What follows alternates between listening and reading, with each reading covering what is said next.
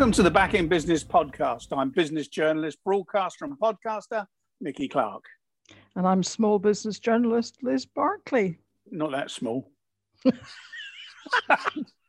I should never, ever leave you an opening like that, should I? Big mistake. I waited 11 weeks for that. Oh, well, I don't know what to say, really. Pick up where you left off. Well, I didn't leave off. I was waiting for you to say something sensible. Get on with it. We're back on the road in Newcastle, or in a kitchen doubling up as Newcastle. We'll be talking to nightclub owner Tom Corker and venture capitalist Lucy Armstrong about how the city is faring and planning for the lockdown lifting. And in the meantime, I've had a pretty busy week. I've been talking to the MP for Newbury, Laura Farris. She's co-chair of the All-Party Parliamentary Group on Women and Work. That was a special podcast for International Women's Day. And then Declan and I talked to Steve Rotherham, the Metro Mayor for the Liverpool City region, along with two Liverpool businesses about the vision for the city's economic recovery and beyond. Those are available, obviously, wherever you get your podcasts, such as Spotify, and on our website, backinbusiness.org.uk. But those conversations were the same as the conversations we've been having over recent weeks. There's confidence out there, and that's what really strikes me. You know, Mickey, we talked about this last week. Businesses are increasingly confident. I think it applies particularly to the businesses that use technology, you know, the ones who've invested in digital and the skills to go with it. Yeah, adapted the technology to suit their current business, which you could cite retailers, for instance, classic work on high street, bricks and mortar, but they've adapted, they've introduced technology to online, to digital sales, and done it that way. But sadly, some businesses haven't quite cracked that. And the news from the retail sector still isn't good. I mean, look at John Lewis, was it yesterday, said it does not expect all of the department stores to reopen once lockdown restrictions ease. And they also went on to point out that a year ago, before lockdown, £6 worth of every £10 worth of sales were generated by the stores. That figure's now just £3. Which shows you how quickly it's moved. The boss there said it's 10 years of change that have been crammed into one. And I think that probably fairly sums it up. I thought that was really interesting last night. That was Sharon White, the chair, saying that yesterday. And but I thought, hang on a minute, if you were John Lewis, why did you not see this coming? Why did you not see that acceleration beginning to build up? Because frankly, a lot of these department stores just simply missed the boat by not doing their horizon scanning. Well, in fairness, she wasn't there. She's only come in the last year or two. So you could say, not me, pal, it wasn't on my watch. But yeah, you're quite right. A company of that stature, which has been praised from the rafters for many years. You know, John Lewis was held up as the retailer to end all retailers, in a similar way to Tesco, of course, in the supermarket wars. And both of those companies are now struggling. In fact, you know, who would have said 6 months ago, John Lewis, the loss-making retailer? You wouldn't have contemplated that, but it's happened. And yeah, there are mistakes that have been made. You know, some retailers never even went near online and still haven't. And you've got to think, well, hold on a second, that's not a good business plan. You should be aware of these things and at least receptive to changing the way you work. If you disregard it at some point, say, no, that's not for us. You've got to have a good backup plan, though. You may disagree with me for saying this, but I'm not sure that you wouldn't, as a customer, have stood in a department store like John Lewis's, certainly in Debenhams, and said, this is going to be loss-making soon because it's not catering for its core customers. I've stood in that shop and thought, what on earth are they thinking? Marks and Spencer's. Who are they trying to sell to? Debenhams. Well, they don't know. Marks and Spencer hasn't known for the last 30 years. It's lost track of who its customers are. And it's tried every trick in the book, spending money on lavish advertising at Christmas, through to bringing in big names that just don't work. They don't know anymore who their customer is, and they can't service that customer. And that's part of the problem. Whereas you look at dear old Sir Philip Green, he couldn't care less, and he didn't invest, and it was as simple as that. Mind you, he was the person who told me that if I want to know what's going to happen to stores in the future, go and stand in them now and shop the shops.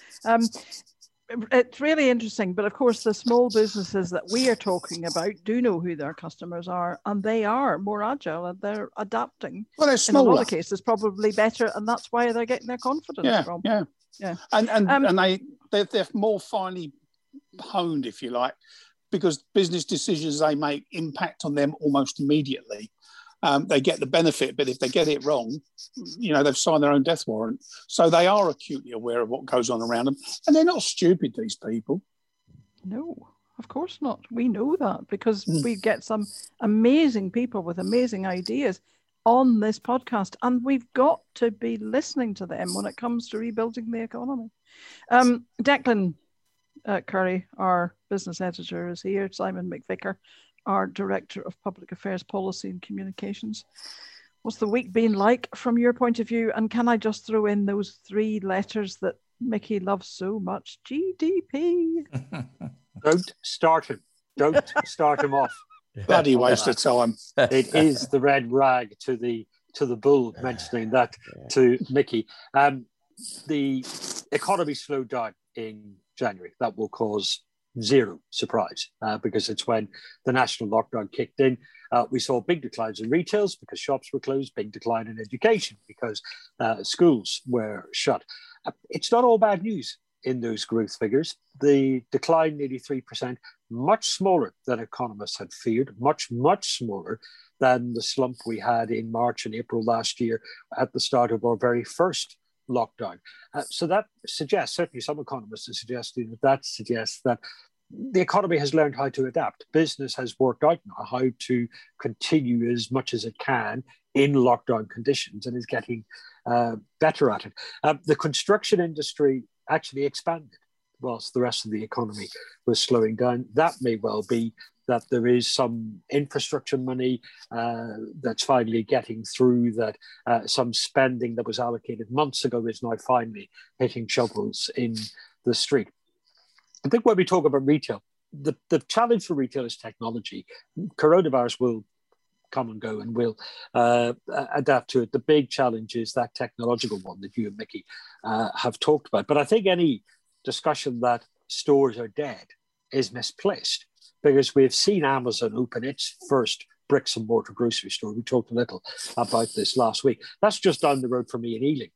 There are still huge queues outside it. You can't. I've tried for several days now to get into it. I just can't. I haven't got that amount of time in the day to stand waiting in a line to get into a shop. And this is a shop that has no barriers, effectively. You have a turnstile to get in, but there's no checkout to queue at to get out. This is just sheer weight of numbers of people looking to explore the novelty. In the restaurant sector this week, we had very worrying news, very bad news from the owner of Wagamama and Frankie and Benny, saying they're having to go to their shareholders for another £170 million just to keep the business going. But at the same time, across the street, Domino's says it's expanding massively because its business has been boosted, guess what, by Just Eat, by Deliveroo, by Uber Eats. They've got into the technology, even though it's not their technology, they're making the most of it to expand their business. That is the other way to get into the technology. Allow the technology experts to do the technological side, and you do what you're really good at, which in Domino's case is making pizzas. Yeah. Even though there's more money to be made in running the app than there is in cooking the actual pizza in the oven or even delivering it to the front door. That's the bit that really clocks up the costs, is that last mile of delivery from the kitchen to your front door. Simon. Yeah, food well, for thought there. Yes, lots to think. I'm thinking about my takeaway for the Yeah, I want a Domino's pizza right now. Anyway, the Chancellor, Rishi Sunak, appeared in front of the Treasury Select Committee this week. And apart from saying that he was concerned about the low productivity of the small to medium-sized businesses in the UK, he said that he was losing sleep over the unemployment rate and the risk in the rise of global interest rates. And I think this is directly linked to what I think is the big story of the week. And it is that in the US, the Biden stimulus plan of 1.9 trillion has been signed into law. And this is massive. I mean, I was hearing a conversation about this on the radio this morning. This is bigger than anything we've seen since way before Reagan. This is real Roosevelt stuff. And what it means, the bottom line of this means that the bottom 20% of Americans in terms of income will be 20% better off because of this stimulus. And they're expecting a huge boom in the United States on the back of this. Now, that's the good side. The downside of this is there is a chance that this could be inflationary. And if inflation starts taking off in the United States, then it will go international. And then the central banks will have to look at putting up interest rates. And that is probably the real meaning of Sunak's budget. He is terrified of this inflationary rate. And of course, it's early days yet. And I think from Biden's point of view, he's doing the right thing. He's following up on what he said he'd do in the election. And America is a strong economy and can maybe sustain this, but it could have huge international effects. And of course, inflation, which we haven't experienced in many years, hits everybody, from us to the small businesses, everyone. Two places that inflationary pressure could come from. One is if central banks have to start raising interest rates, or the cost of getting money starts going up.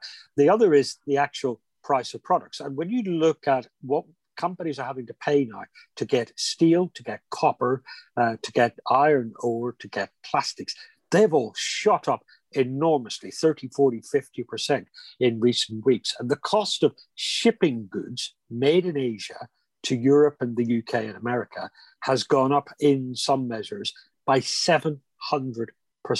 Now, I was talking to some electronics companies and retailers yesterday, and the electronic companies that make the products are saying these are enormous price rises that we have to pay, and we have to pass that on to our consumers. The retailers at the other end are saying, we can't put our prices up, our customers aren't willing to pay for it. Something has to come somewhere, because if you've got a 700% rise at this end of the pipe, something has to come out the other end. Exactly. And it's also the inflationary pressures that Simon's talked about there are worrying. They've come to the fore this week, and you've got both Christine Lagarde at the ECB and the Bank of England trying to soothe worried brows about the bond market and what the impact of this inflation will be, which of course in the long run is going to be rising interest rates. Now, it's all very well Europe and the UK pumping, printing, whatever you want to do, money into the system. While it's cheap, it's not a problem. As soon as you start to get a larger coupon on it, it's going to cost more.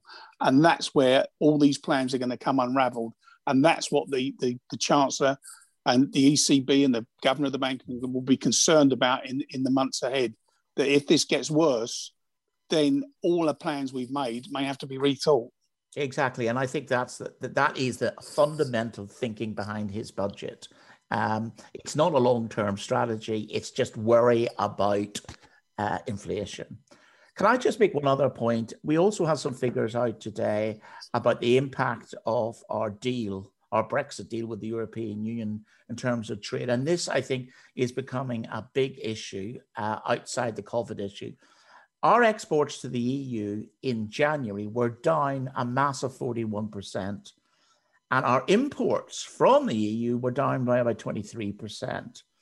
And now, a lot of this may be teething problems, and some of it is related to the pandemic as well, because a lot of the demand for cars, for instance, is just not there at the moment. That's one of the sectors that's been very badly hit. But food exports are down 64%. That's massive. So there are teething problems here, and the government needs to address them. But Simon, teething problems can mean that small businesses go out of business while the teething problems are sorted out.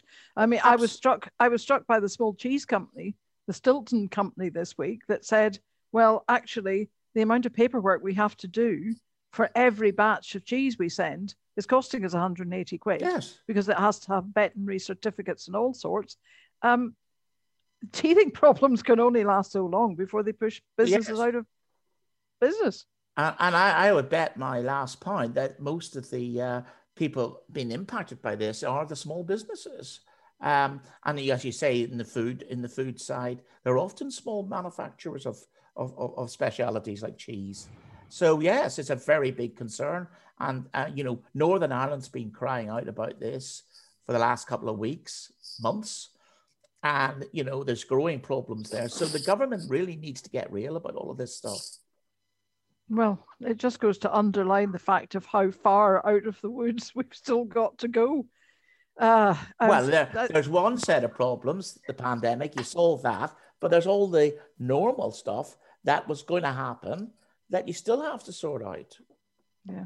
Well, before we get too gloomy, let's think about what's happening in Newcastle, and hopefully our business people from Newcastle will be as optimistic as some of the other business people we've met while we've been doing this virtual tour of the UK. Now, we're joined by Tom Colker, who is owner of the World Headquarters nightclub in Newcastle. It's not just a nightclub, it's a music venue, it's a fashion show, it's nights for people with learning disabilities, it's community and socially based. And Tom, I have to say, that collection of records behind you, we all wondered at the beginning, we're on Zoom, obviously we can see you, lots of people listening to this can't. But is that a real collection? That is a very small part of my real collection. I am the seminal record bore. That records are my books. That's why you see them behind me. It's like a forest of records, isn't it? Yeah.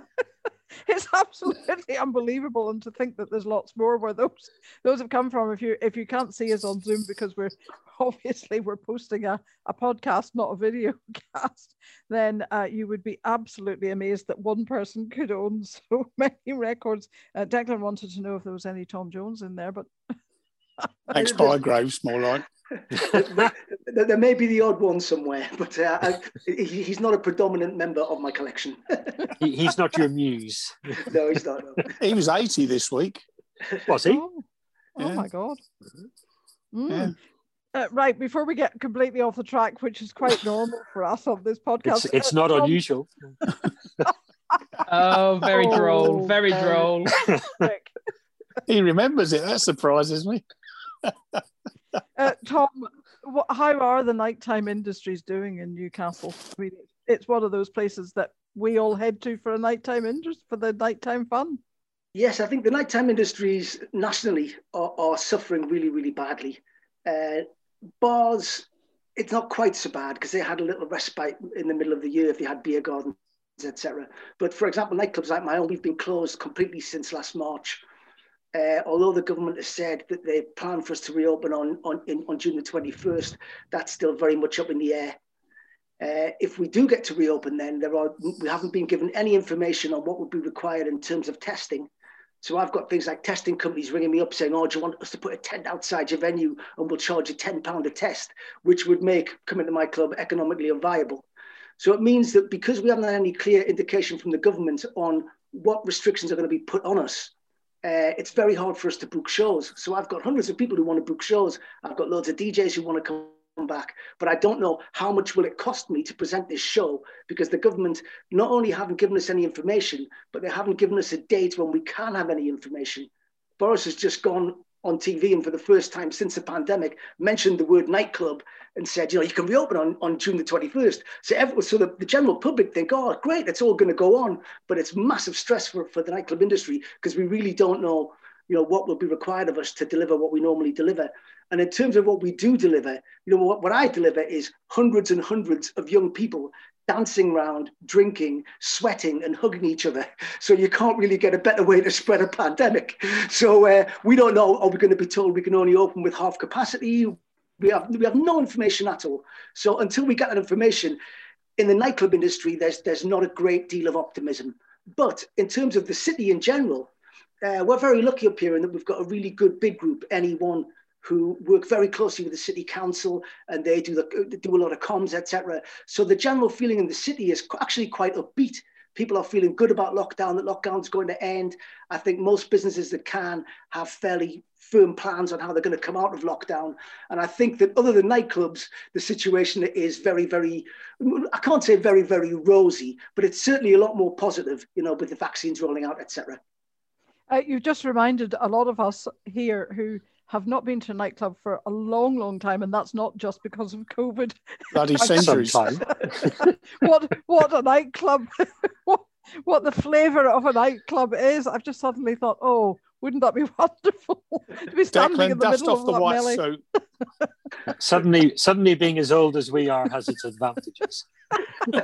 Let me bring in Lucy Armstrong, who's Chief Executive of The Alchemists, which works with high growth and mid-corporate businesses to accelerate their development and success. I mean, Lucy, basically what you're saying is this is funding for startups and early stage businesses in the region. Are you with Tom on his feeling that the city is upbeat, that the rest of the region is looking forward, seizing the opportunities? Yeah, I just correct you. We don't provide funding. We're all about, it's actually expertise that is the challenge for growing businesses. It's not money. It's never, ever money. Good money will always follow good people with a good plan. I'm so pleased to hear you say that, because I've been going on about this for years and nobody's As have I. I've been banging on about it for years as well. Right, let's do that together then. So I think the key thing, and Tom's hit the nail on the head here, is those businesses which have seen the pandemic as an opportunity to be lateral thinking, creative, doing things differently. And there are examples all around our city. Literally up my street is a cafe that shut. And there's a cafe that turned into a little general store during lockdown 1 and has now turned into a takeaway soup, different soup every lunchtime, and a takeaway meal every evening. Which business is going to survive? The latter one. So I share Tom's view. Another lovely example in the middle of our city, we have a market in the middle of our city, slap bang in the city centre. And they started a delivery service at the start of lockdown 1. Really clever. So lots of smart middle-class people in Gosforth and Jesmond, where I live, who normally go to a supermarket, not allowed out, can't get a supermarket slot. So they start ordering from the Granger Market, a place they haven't been to probably since they were a student or they were poor. Now that delivery service is self-sustaining and profitable. And that means a whole raft of little local retail businesses have thrived through lockdown and through this last year and are poised to grow. And they continue to deliver to all socioeconomic groups in our city, whereas before they would only have delivered to some of the poorer groups. So actually, if you want to hit levelling up, Granger Market gets a tick. You want pure survival, Granger Market gets a tick. And then you want quality rising and so on, Granger Market gets a tick. And I fully acknowledge I didn't used to go to Granger Market. I now get 3/4 of my weekly shopping delivered. So if this podcast gets interrupted, it's because my Granger Market delivery is due this morning. You're a total convert to this. I am. And I've been telling lots of other people about it because it's a wonderful example. This should be a Harvard business case. If anyone wants an example of innovation and entrepreneurship, it's not about bleeding edge tech. Sometimes it is, but not always. This is long established, 100-year-plus old businesses doing things differently, reaching a new market, being profitable and being fit for purpose for the 21st century. Adapt and survive, in other words. Absolutely. Absolutely. Adaptive innovation, just as important as revolutionary new stuff. We've got loads of revolutionary new stuff. Again, I chair a business in town that does do bleeding edge technology that helps global banks tackle financial crime. Who'd have thought that was done on the edge of the time? But it is. And that business, everybody sits at home. They're lovely, lovely specialist, super bright computer people. They actually prefer sitting at home to coming into the office because then they can work whatever hours they like. And during lockdown, we've done a major investment with NASDAQ. So there's loads going on, loads going on. I am very optimistic about the future, not just of my city, but my region. Can you tell me, is the loads going on because the businesses, the will, the mindset of the whole region and the area thinking about collaboration, innovation, adapting, etc., because that's coming from the region itself? Or is there impetus for any of this really coming from government? I think it's a bit of both. I think largely here, because we're small, Tom and I know one another and haven't seen one another for a year until we've been on this screen. It's very unusual to find yourself in the Northeast appearing on a radio program with another guest that you haven't touched or met at some point during your life. Because we're small, we're about 2.5 million people inside a vast space. So we all know one another. So that means that actually collaboration is easier. It also means sometimes that the family argues most intensely with itself, rather than perhaps with some of its competitors. That's sometimes a challenge for us, particularly when we're dealing internationally and exporting. But I think a lot of the innovation and the adaptation has come from we're in this together, let's sort it out together. Again, if I go back to my Granger Market example, just because it's a nice simple one, to start with, the city council had its traffic wardens being the delivery men. And the city council made one of its bank accounts available to handle the purchases for the first few weeks before the delivery system got its own bank account up and running. Now that's the public sector absolutely being flexible and being adaptable. You didn't need a procurement, you didn't need a tender, you didn't need a strategy, you didn't need a business plan that the central government had approved. You just needed some people in Civic Centre in the middle of Newcastle going, let's make this happen. So there's been a bit of that. The contextual stuff, I chair the Port of Tyne as well. If we're going to win as a nation and become net zero, and we're going to dominate building the offshore wind farms in the North Sea rather than Holland do it or Norway do it, that can't be done by the Northeast alone. The fact that the Northeast has got the ports which are closest, which will serve those wind farms, is one thing, and that's a benefit to this region, but that's a UK challenge, that's a UK opportunity. And I think where really the interplay between central and local government, central and local people, that's where we often have the breakdown, but that's where the real win comes if we get it right. And that's about learning to speak different languages. Can I just ask though, just to take the wind as an example, Aberdeen wants that work too. So there's plenty for everybody. There's plenty for everybody. Okay. Let me give you an example. let me give you an example. So the Port of Tyne has signed a contract with Equinor, which is Norway. I have signed a 60-year contract to be the marshalling yard for Dogger Bank, which is the world's largest wind farm. That's just one of many wind farms that will be in the North Sea.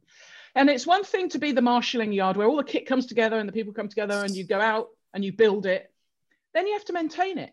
Then people have to literally commute out to a wind farm because they don't want people living offshore anymore. So that work will carry on for literally decades. We're just the marshalling yard. The real opportunity for the UK is, do all the engineering businesses, all the software businesses, all the tech that goes into not just building, but designing, maintaining. Where do you think the expertise comes for the cables? They're busy whirring these wind farms. You need a cable to bring the electricity back. You need a transmission system. That's real high-tech engineering jobs, which are going to have to sit all the way down the east coast of the United Kingdom.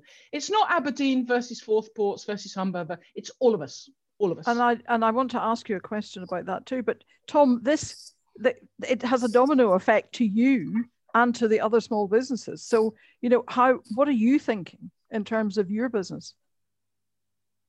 In terms of my business, I mean, we deal mainly with young people and sort of people who are at university and just leaving university. So what we want to see an area where education is really strong. We want students to want to come to Newcastle. We want them to choose Newcastle over other places, and we want to make the most of the fact that we are. In some ways, we are an island, a little way. In that, if you go to sort of Liverpool, Manchester, Birmingham, the Midlands, they all sort of merge into one another ever so slightly. So if you live in Leeds, you might go for a night out in Manchester. If you live in Newcastle, you don't go for a night out in Sunderland. It doesn't happen. Newcastle is the sort of, it's the regional capital.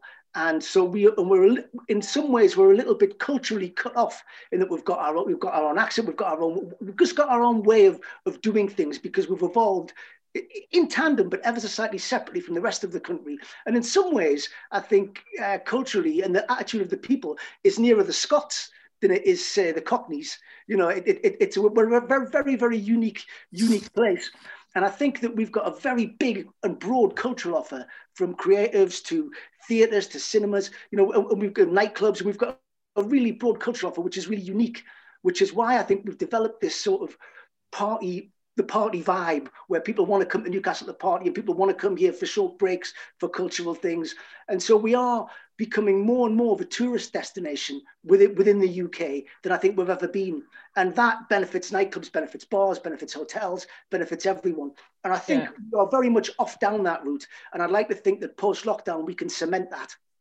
I completely agree with you, Tom. And I think there are two big wins there. One is domestic tourism. I chair a business over in Cumbria that has caravan parks and a stately home and gardens and Cartmel Racecourse. We are going to boom in the next 3 to 5 years as people have holidays at home. Same for Northumberland and the Northeast. So there's that bit, there's the domestic tourism. But the other bit is when Tom talked about students and partying, and we might all be too old to go to nightclubs except Tom. But despite Tom asking me to go to his nightclub, but when students come here, if they have a great experience, and there's the national data center here, there's national big data center. So there's all these computer science students, postgrads here, Durham, Newcastle, Northumbria, Sunderland, Teesside. If they then have the opportunity to work on bleeding edge financial crime type things, they'll stay here because they've had a great time in the nightclub, and they don't have to go to London afterwards. They can stay here. It's really livable. If you want to have the European headquarters for an offshore wind farm business here, i.e. Equinor, we've got to have livability for corporate executives. We've got to have great schools. We've got to have great culture, Sage Gates said. We've got to have great theatres, as Tom said. We've got to have great food. We've got a first ever Michelin-starred restaurant in Northumberland called Yem in Wall. We have another one in the city centre called the House of Tides. These are things that make Newcastle and the Northeast as a whole livable for everybody. And post-COVID, if anything COVID has taught us, is I want a 10 out of 10 life. I don't want a 10 out of 10 job and a 1 out of 10 life with 3 hours commuting a day. I want a 10 out of 10 life. And the Northeast absolutely offers you that opportunity. I speak like a reformed smoker because I don't come from here. I chose to come here. Unlike Tom, I've chose to and I've stayed. And therefore, actually, it just gets better and better and better. I was walking along the beach yesterday afternoon because I had an hour and a half spare. I live in the city centre. Who else who lives in a city centre can be on a beach 10 minutes from their home? Hardly anyone in the UK. I remember somebody... livability, though. That's brilliant. Liz, I remember somebody at the Industrial Development Authority for the Irish Republic telling me once that part of their pitch wasn't just, here's a factory, here are skilled workers. It was to say to the executives, here's that golf course you never tried. Yep. That's 5 miles up the road. And they were on that a long time ago, this idea that if you want to attract the brightest talent, livability is the factor, and culture is such an enormous part of that. And how interesting I thought, Liz, that Tom was talking about the importance of the culture economy. When you and I were talking to Steve Rotherham, the Liverpool city mayor, during the week, that was another of the industries that he highlighted in among sort of robotics and green energy and everything else. He highlighted culture, and Liverpool's been talking about that for years and years now, because of course it was the European city of culture not very long ago. Are government priorities right then? Does government get that? Is this something we need to be talking louder about, Tom? I think in terms of culture, the government doesn't get it. The government is making a good show of pretending to get it, but the government doesn't really get it yet. And I think also in terms of the Northeast, the government doesn't get it. You know, there's still very much a feeling among people who are from here that decisions in Westminster, you know, we look up towards Scottish independence enviously, and we sort of, you know, we wish we could be independent. That sounds daft, but a lot of people up here feel like that. We feel like there's a bit of a disconnect, you know. And I think that the government need to wrap their arms around the potential of culture a little bit more.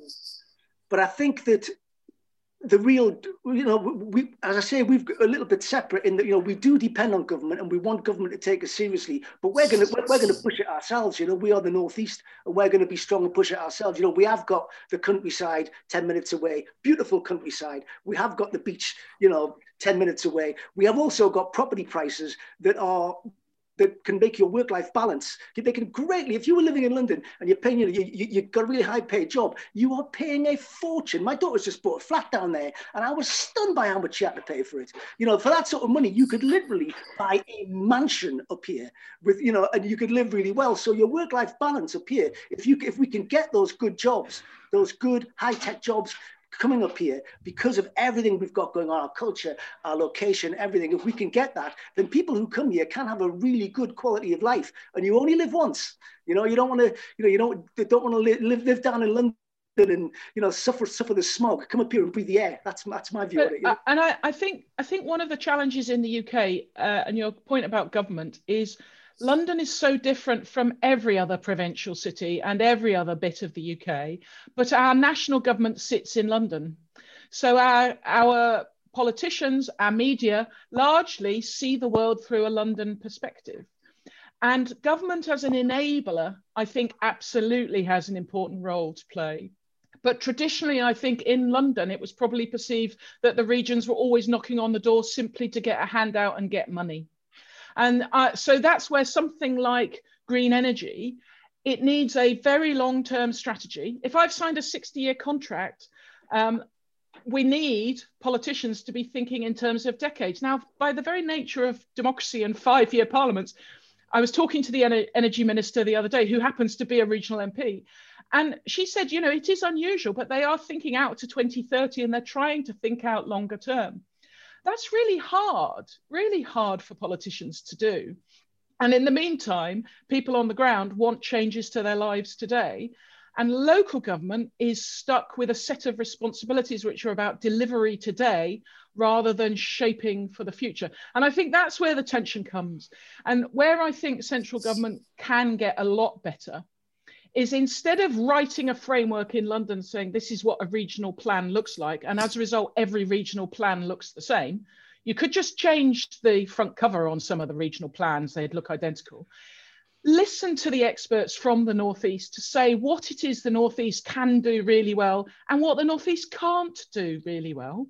And similarly, listen to Liverpool and listen to the Southwest and allow and enable difference. And I know that's the sort of theory behind mayors and so on, but it goes beyond simply the structure of the politics. I think it's got to be about how civil servants value things, how they measure things, what targets they are set. It's ridiculous that we've only just changed the rules that say you only invest government money where previous government money has been invested and returned. As a result, you get this pressure cooker called London and the South East, and then you get other bits of the UK that are like a desert. That's not what a democratic society is about. So this whole levelling up, I think they can be a lot more creative, but they've got to be brave. They've got to give away control. And that's hard for politicians to do, really hard. I wonder what Simon's thinking, because I know he's writing notes. But you've almost answered a question that I wanted to ask you, Lucy, because I remember having conversations with Scottish power companies saying, we are being asked to pay too much to get our energy, our wind generated energy, into the national grid. Well, yes, I mean, it was at that time when it was very unclear as to, who was getting subsidies, how the bids were going to work, how the whole system was going to tie together. But actually, some of the companies themselves were being asked to pay millions to get their link from where they were landing their energy into the national grid. So, this is years later. Are we now investing enough in the kind of infrastructure that allows us to create those long-term strategies? Because the money has got to go in at some point. And talking to the energy minister earlier this week, wearing my port hat, that's what she's focused on. It's one thing to build wind farms and get private investment to do that, but you've got to be able to put it down a pipe and get it to people. And again, I think that's where government's role is as an enabler. And I would take you away from the money again. Long-term infrastructure investment is very attractive to global capital, particularly in an advanced, developed economy like the UK. But government's job is to enable that. Now, crudely, a big infrastructure fund, they're not going to get out of bed for 150 million quid. They need at least 750 million, 2 billion to be interested. So that's why I said earlier, it's not Tyne versus Aberdeen. It's all of the ports on the East Coast presenting as one UK East Coast for the North Sea, £5 billion, please, and the government enables it. And then the work gets divvied up between them. And that's one of the problems of what I was talking about earlier. On the one hand, you want a region to talk about what it's good at, but on the other hand, you need government to say, actually, this particular sector or this particular field of endeavour, it needs to be collective. And that's a challenge. That's a real challenge for government. And I don't envy them that. And it's a constant tension. And it's particularly a tension in a democracy. But that's where I think the opportunity lies for central government post-Brexit, because it's got the ability to start setting those kind of frameworks. It was starting to do it by thinking about an industrial strategy. I think it was starting to do it even earlier when we laid out the broadband plan. That's another big plus for Newcastle and the North East, by the way. We've got an amazing circuit of broadband that runs on both sides of the River Tyne, where it's as fast as Silicon Valley. It doesn't feel like it sometimes when you're sitting at home on Zoom, but it's as fast as Silicon Valley. It's the only place outside Silicon Valley that's got that. And it's because we used to have a microchip factory just in North Tyneside, just north of the city. So there are a number of key national strategic assets. And I would encourage national government to work out where they are and keep its agenda to those bits where you can make a national difference, and then allow regions to do what they want to do at their appropriate level. You paint an absolutely fantastic picture. And of course, it all feeds through to the small businesses that you talked about right at the start, and to the businesses that Tom's running, those livability businesses that make this an attractive area in which to live. And also why the 5 universities attract people to have a great quality of life when they're 18 to 21. Those people want to stay. And all of this kind of stuff would enable them to stay. I always joke that you can have a brilliant medical career in the northeast of England because we've got great universities, we've got great teaching hospitals, we've got an airport so you can do your international conferences when you're a leading medic, we've got the International Centre for Life for DNA stuff, and we've got a lot of sick people. But it's true. It's true. And therefore, you can go from the very beginning to the very top globally in medicine by staying in the Northeast. We have to do the same for software engineering, for mechanical engineering, electrical engineering, offshore engineering. We can do the same. Thank you, Lucy and Tom, ever so much. Simon, you're looking thoughtful. Well, I just, I mean, you know, it's great to hear such positiveness from Newcastle. I'm just thinking about the devolution side of things and the reason why Newcastle does not have a mayor like some of the other big cities, you know, a powerful mayor. And, you know, I don't think you can blame central government in this. I do believe it's your own local politicians who just have not been able to agree on what they want, and you've been offered many different versions of devolution and refused them. So I think the people of Newcastle need to get together and decide what they want. Well, you've just hit the nail. You've hit the nail on the head. You've hit the nail on the head, Simon, because the people of Newcastle is one authority. There are 7 authorities just in the north, and there are 12, including Teesside. And in all of that space, those 12 authorities, there are only 2.5 million people. But there are 12 authorities. Yes. Well, Greater Manchester has got together. Turkeys don't vote for Christmas, and they don't vote to be abolished. Yes. Well, that's your next task, Lucy. Yeah. All right, quick roundup. Simon, Declan, what should we be looking out for over the next week? What are we looking out for over the next week? No budget to fall back on. No, there's no budget to fall back on. I think that we're moving now to the easing of the lockdown at the end of the month. And I think, you know, you could already see local businesses starting to get themselves ready for the big opening. Politically, it's quite quiet at the moment post-budget. I think we're just going to have to wait to see what happens. I am more interested in what's happening internationally around some of these other things, EU, America, etc., because I think that is going to have a huge effect on the British economy. Declan? What may be the most important piece of news for some of our listeners is that the hairdressers will reopen in Wales on Monday. If you're English, don't bother crossing the border, because there's also a stay local rule going into place. But we are seeing the end of the hibernation. Retail, non-essential retail in Wales may well reopen the week after this one. There are relaxations underway in Scotland as well. There's a certain amount of argy-bargy going on in Northern Ireland, where the local parties seem to have difficulty in digging the desk calendar out of the drawer and putting a pin in some dates, but I'm sure they'll get to the point. I'm struck again.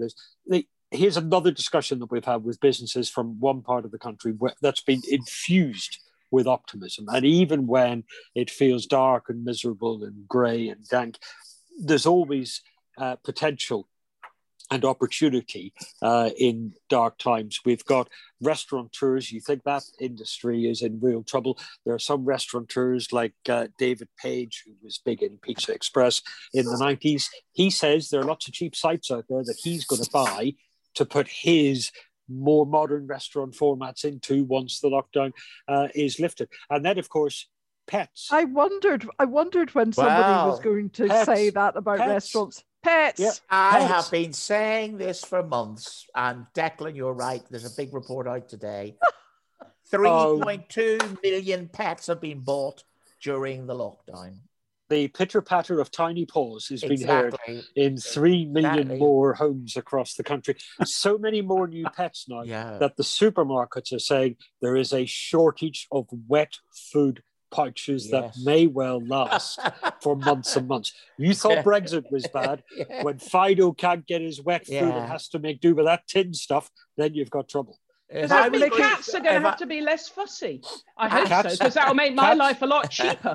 Yeah, cats are going to have to eat what they're given. If I was to start a business today, I would start it in the pet industry, definitely. Well, there we go, Mickey. You and the dogs on the golf course, down by the beach. You see, you're the one who's living the ideal 10 out of 10 life. Yeah, and you've moved out of London to do it. And you can tell it with his beaming smile. I did it before I got thrown out of London. But it's right. Okay. I mean, you go into London now, it's just so costly. The kids haven't got a chance in this day and age in a big city like that. So good luck to them. Quicker we can move out and lead normal lives, the better. Mickey, what are you feeding the dogs for their dinner tonight? This morning they had the leftovers of Carol's homemade minestrone soup. Lots of vegetable. Good, healthy food. Those dogs want for nothing. You'll reap the benefit of that later when you have to get the poo bags out. Okay, right, enough. Thanks everybody ever so much, Declan, Simon, Mickey, but particularly Lucy and Tom. And Tom, I just can't get my head around your record collection. It's amazing. George, Ollie, and Ben, thanks ever so much for setting up the podcast. Next week, explain to them what a record collection is. You have to tell them afterwards. We'll complete our UK tour in Blackpool next week when we'll look at tourism. And don't forget, you can find all our podcasts, including this one very soon, on backinbusiness.org.uk. Find us on LinkedIn or Twitter at business_backin. Come and join us. Come and take part in the podcast. See you next week.